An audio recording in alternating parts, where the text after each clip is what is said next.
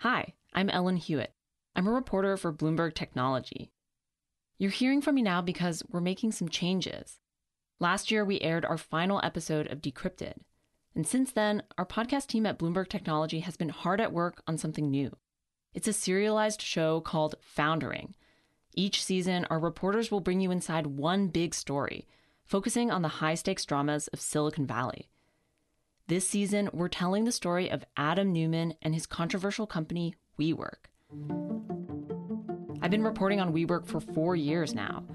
And when I first started, I thought it was just like any other startup. But I realized really early on that there was more to this story, that WeWork was a weird company that did weird stuff. And it started raising a lot of money, getting more attention. And then, by the time the whole world was watching, it all fell apart. I want to give you a sense of what WeWork was really like, how it all unfolded. There were so many parts of my reporting that I couldn't quite fit into print stories that I'm really excited to dig into here.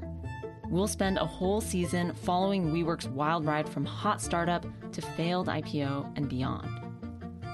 We're telling you about the new show because we think you'll like it. Just like Decrypted, Foundering will use Bloomberg's expert reporting to illuminate the biggest topics in technology. But each season will go deeper. We're really proud of the new show, and we hope you'll give it a listen.